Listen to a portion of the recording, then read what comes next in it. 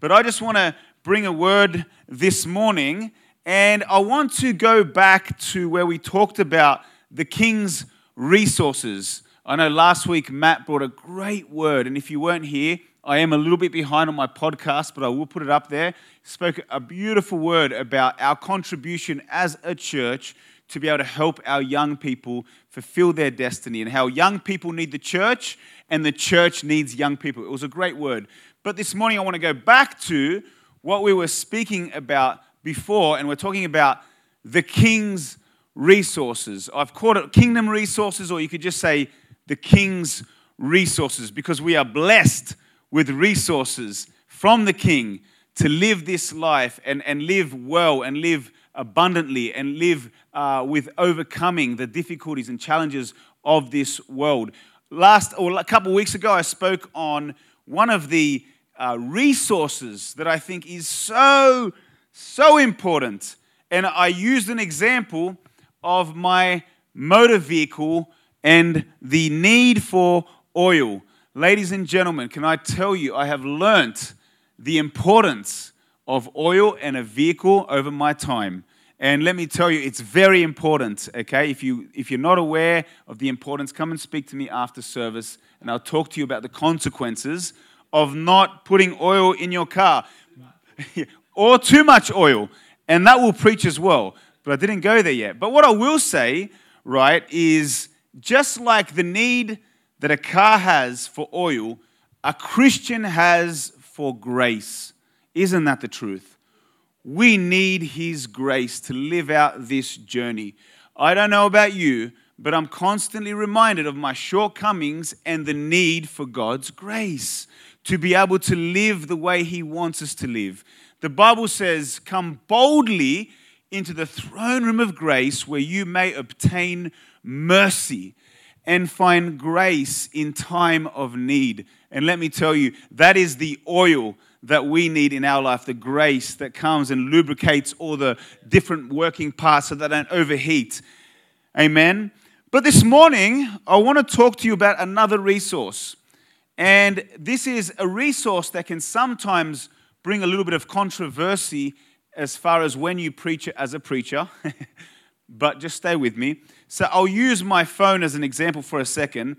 I want to talk about another kingdom resource. I want to talk about money for a second. I'm using my phone because who knows that most of us use our phone and maybe our cards to do transactions. Who's still on cash? Anyone?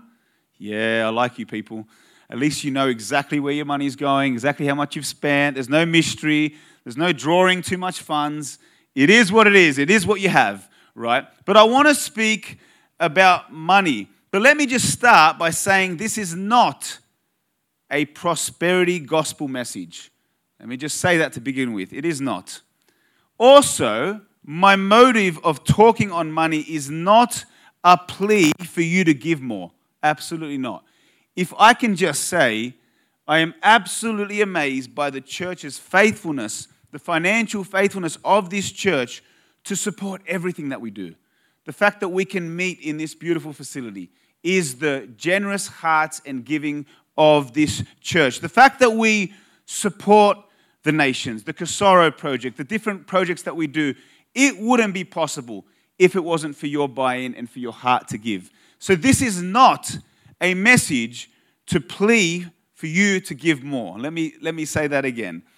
And if you are new, and I won't embarrass you by asking you to put your hand up, if you are new, we don't speak about money all the time. For the record, okay? I've been in Canberra for probably about 2 years, a little bit over, if you include the time where we were driving from Sydney to Canberra. And I don't think I've ever brought a word solely on the topic of money. It's not something that we talk about a whole lot. In saying that, as Christians, it is important to get a godly perspective on money.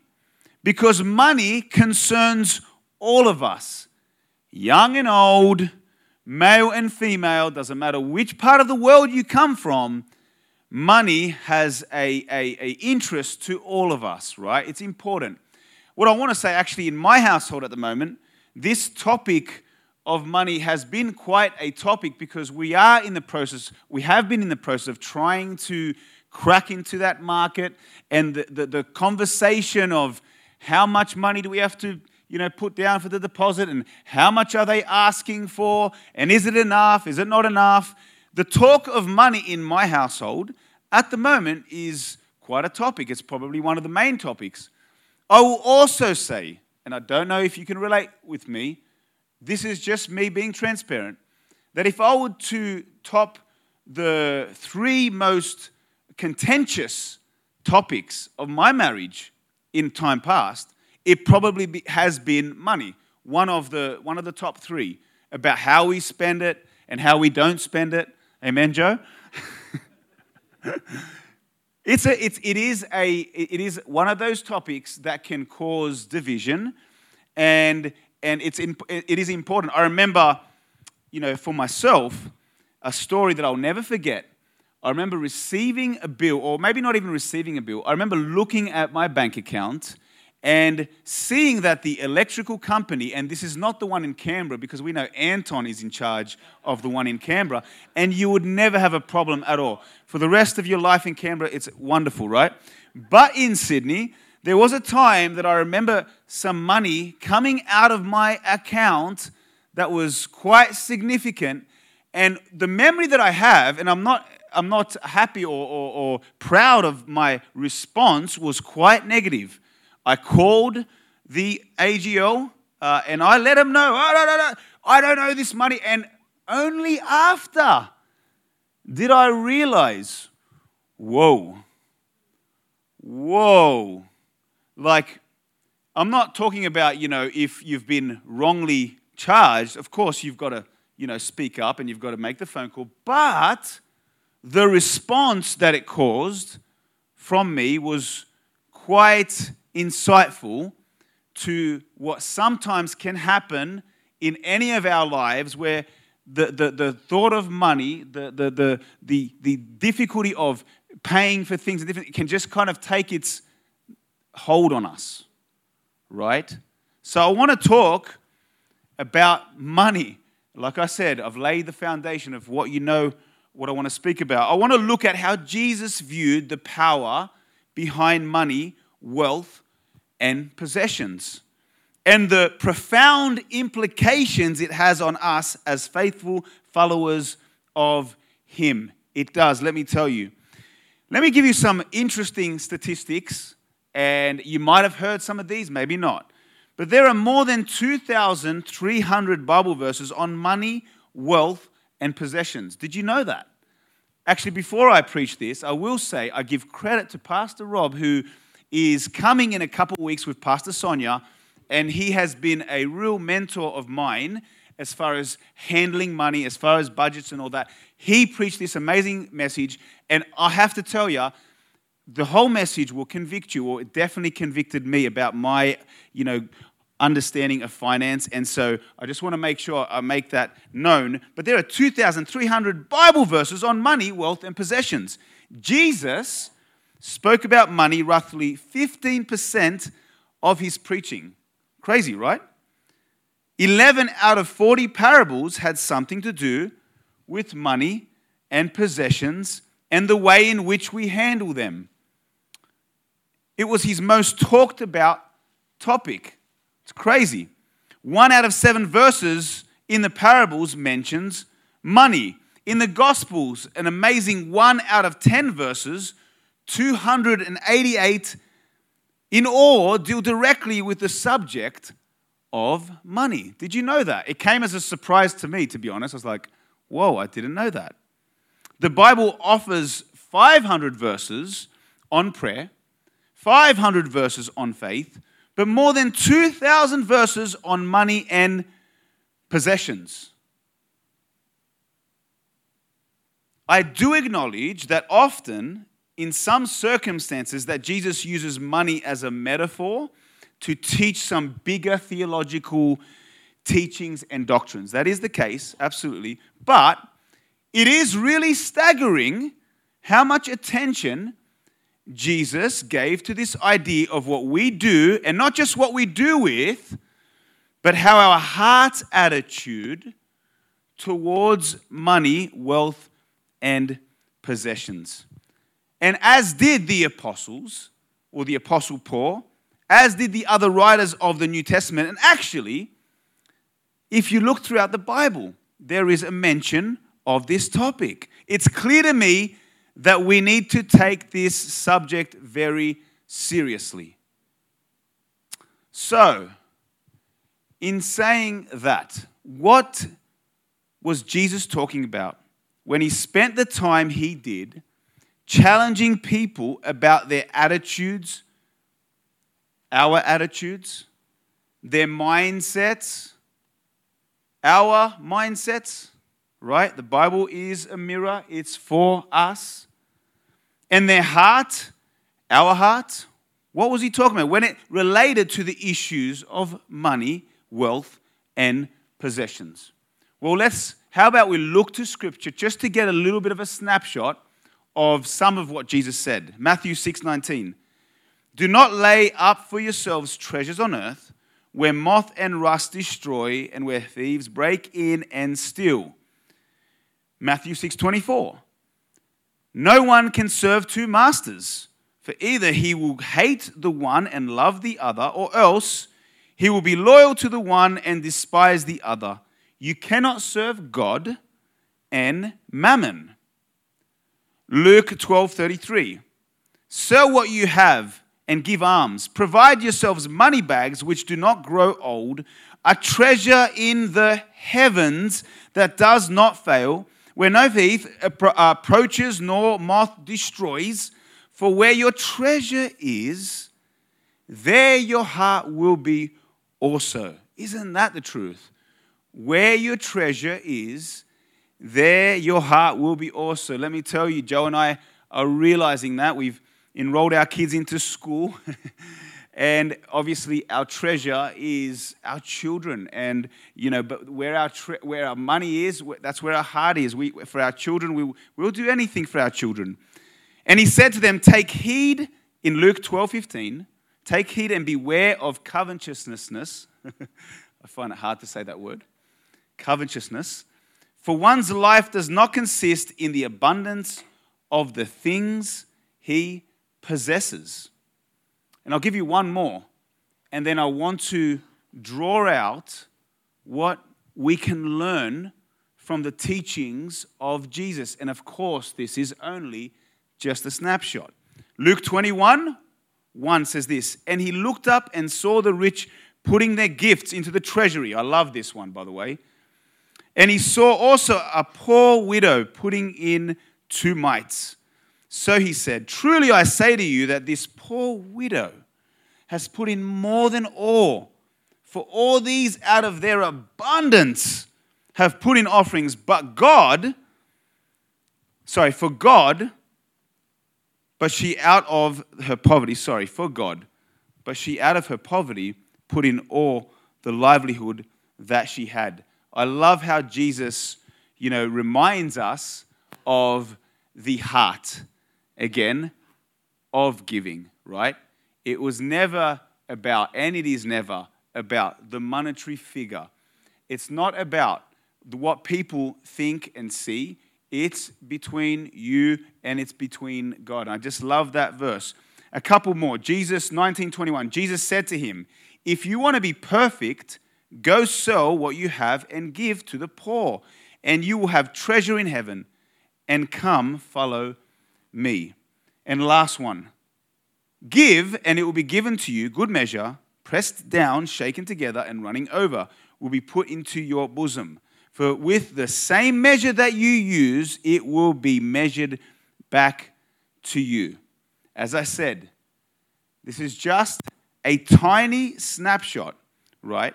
A sample, if you will, of all the ways that Jesus approached the issue with different audiences, in different settings, and for different purposes. But clearly, we see some themes, don't we? We see some themes. As we hear his words, and when we read Jesus' words on money, and when we look at the New Testament teachings on money and possessions, actually, like I said, the whole Bible, there are some themes that come out, some real kingdom themes.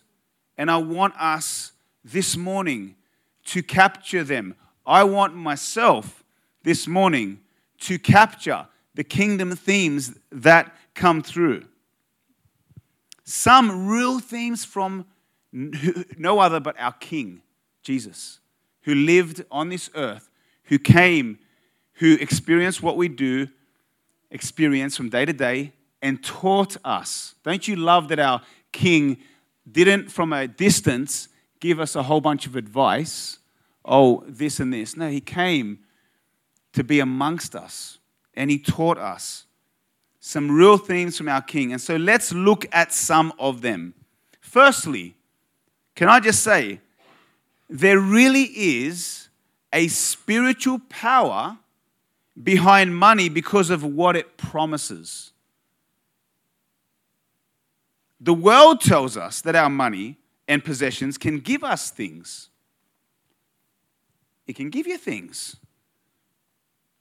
They can allow us to have things. There's a spiritual dimension. There really is to this that we really need to recognize. Because just like we've talked about, burdens, carrying burdens that are unnecessary, did you know that when you don't recognize or when you don't get God's perspective on finance, then it can also become one of those burdens that is unnecessary for you to carry. When you realize that, you can come to that place of surrender and say, God, okay, I've got to get a few things right. There's a spiritual dimension. What are some of these things? Well, the first couple are, and we're probably familiar with these, power and control. Power and control. When you have significant financial wealth, you have a lot of power and control over your life, don't you? Power and control. They are real huge allurements in this world. Draw us into this thinking, you've got the power. You've got control. Because you know what? We like to control things. We don't like the thought of feeling out of control. We like to have power rather than people exercising their power over us, don't we? Have you ever had a situation like that?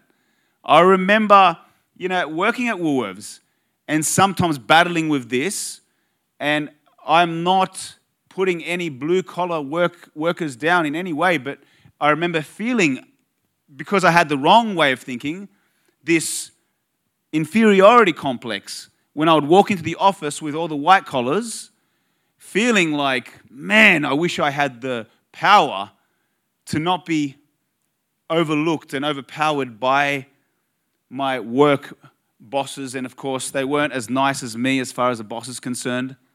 Can anybody say amen? Right?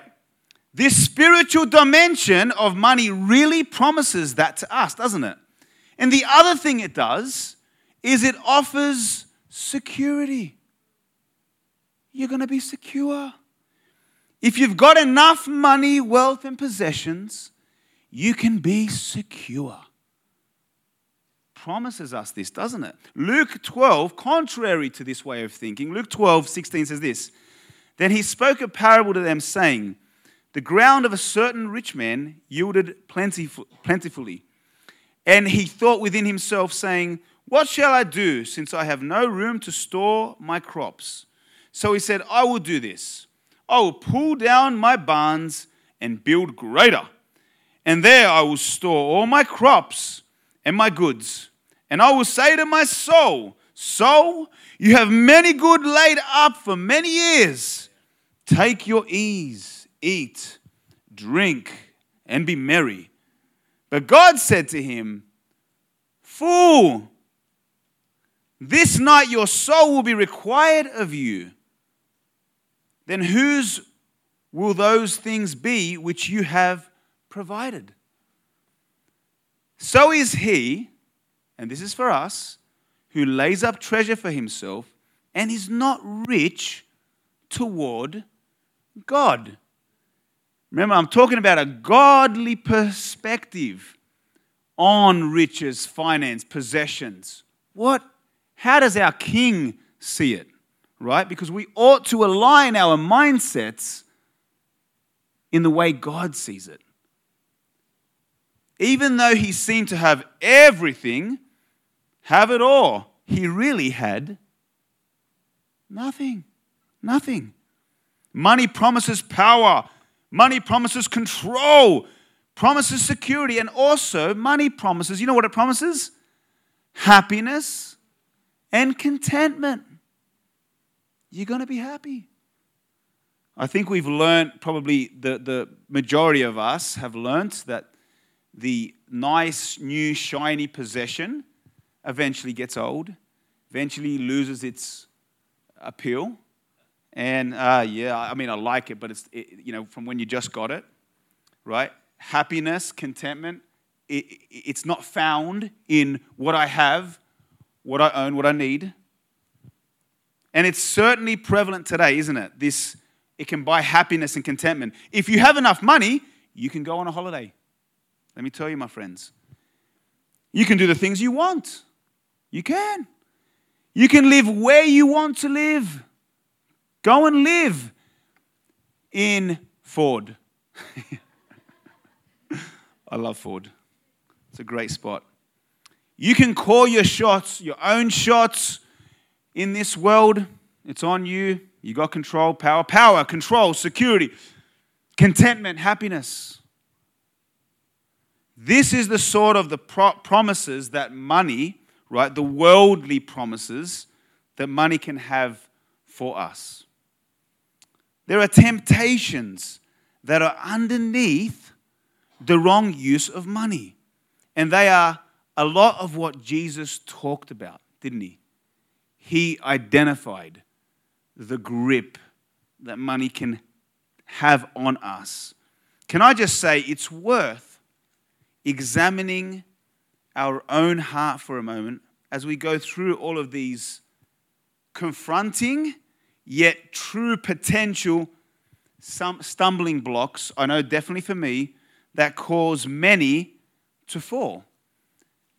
They become so important to us, and it's worth examining our hearts and saying, Holy Spirit, have I become that person who sees the finance as being my contentment, security, happiness, power, control? Let me talk about a second point that's very important.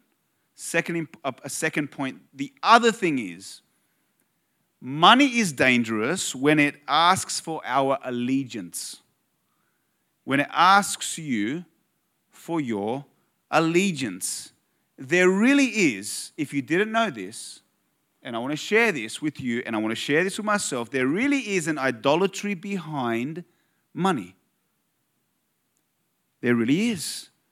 That calls to us, if we are not to be careful, come and give your allegiance to me, with how we are to take care of it and how we are to use it.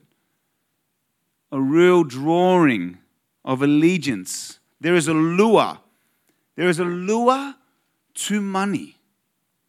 I don't know if you've experienced it. I certainly have. Just ask Joelle, right? She's got all the bad information on me. Jesus saw it. He did. And he knew it. He knew our tendencies. He knew what the lure is. And the apostles saw it. And the apostle Paul saw it. And he knew it. And they both said to be careful and watch for this dimension of money. Be careful. Because it has an ability to call for your allegiance. Because it can ask for our allegiance. Every time. This comes into our lives in the following ways. Let me share how. And maybe this will help you identify if that lure has taken a hold of you. Sometimes we become fixated at looking at money. We become fixated at looking at our budgets. And you know what? I'll tell you something. But God, I've got an excuse for it. I have an excuse for it because I've got dependents. And believe you and me, the bank won't even listen to me when I say how many kids I have. Chayton, I need your help. They won't listen to me. So God, I've got excuses of looking at this budget in like a fine with a fine tooth comb, with a magnifying glass. I'm fixated on my budget, on the interest rates. Am I speaking to anyone here? The stock markets, all the things that go on there. And there are many things, up and down, round and round. I'll take you on a roller coaster ride. Emotions are up, emotions are down, emotions are in between. Take you on a roller coaster ride and worry about what's happening. Plagued with worry. We can be consumed, can't we? We can become consumed with the financial parts of our lives beyond what it just means to be a good, faithful steward of what God's given and entrusted to us. Because I don't want to, by saying what I'm saying about the lure, I don't want to take away from the good stewardship of handling our finance, of God's finance that He has entrusted to us. I don't want to take away from that. The other way that money can get our allegiance is it can become the driver of our whole career. You probably know people like that. I definitely know people like that. It can drive the whole career. It can be the driving force. Suddenly we put so much time and effort into our jobs and businesses. Fixation, allegiance, career-driven for finance. But the question is, and this is a very important question, and this is between you and the Holy Spirit. And as I said, Joe and I boast in a godly way of the most generous, wonderful church, right? I really mean that. But I don't know you specifically, what goes on in here, what you face from day to day, I don't know.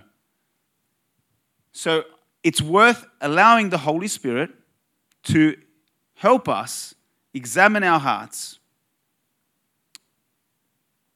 When it comes to money, wealth and possessions, getting our allegiance, it can be the source.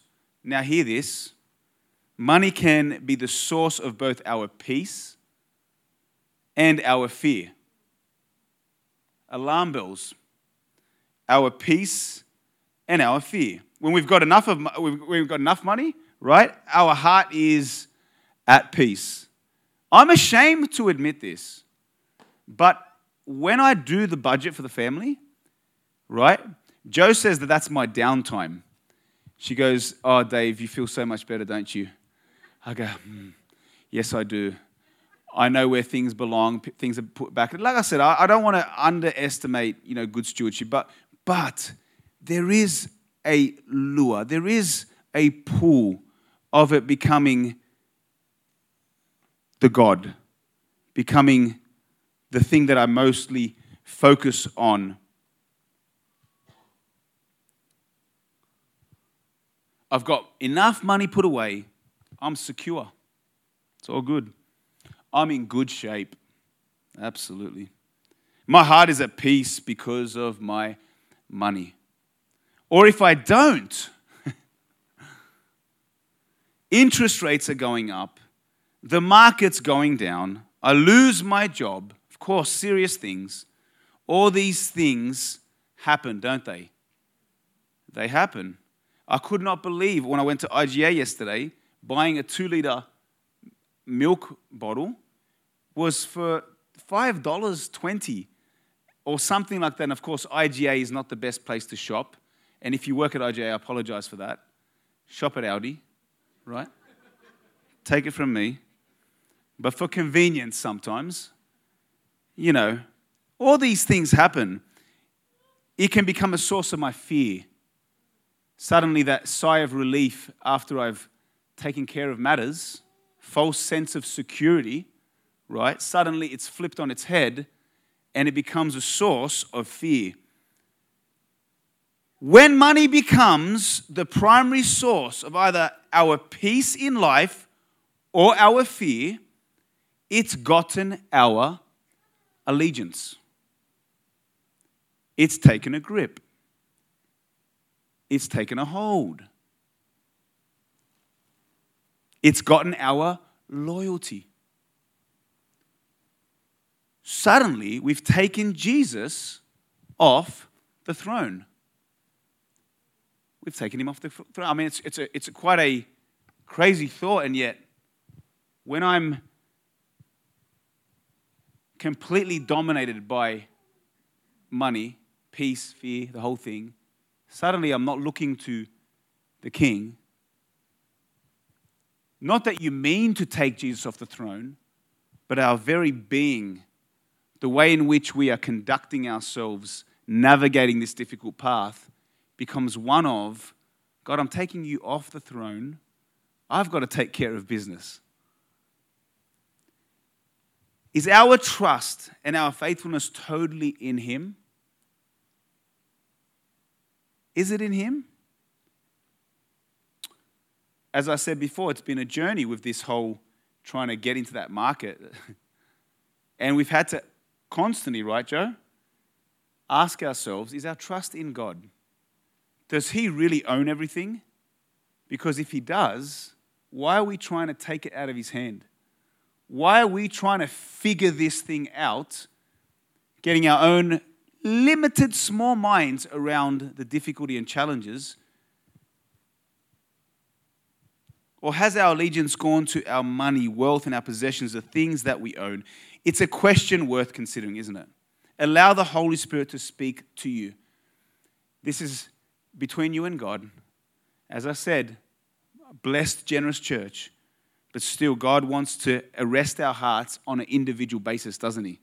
This walk is not a collective walk, right? I mean, of course, the body of Christ is beneficial and wonderful. The nourishment that comes from that. But your walk is one that God sees right through to the innermost parts of your being, of your heart. So allow him. Holy Spirit, what do you want to say this morning? Holy Spirit, what do you want to say to me this morning? That's what Jesus was talking about. That's what Paul talks about when he says, be careful about how we relate to money and possessions.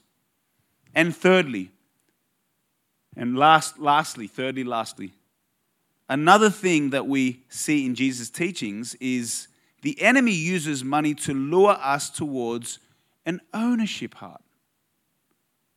Mine. All mine.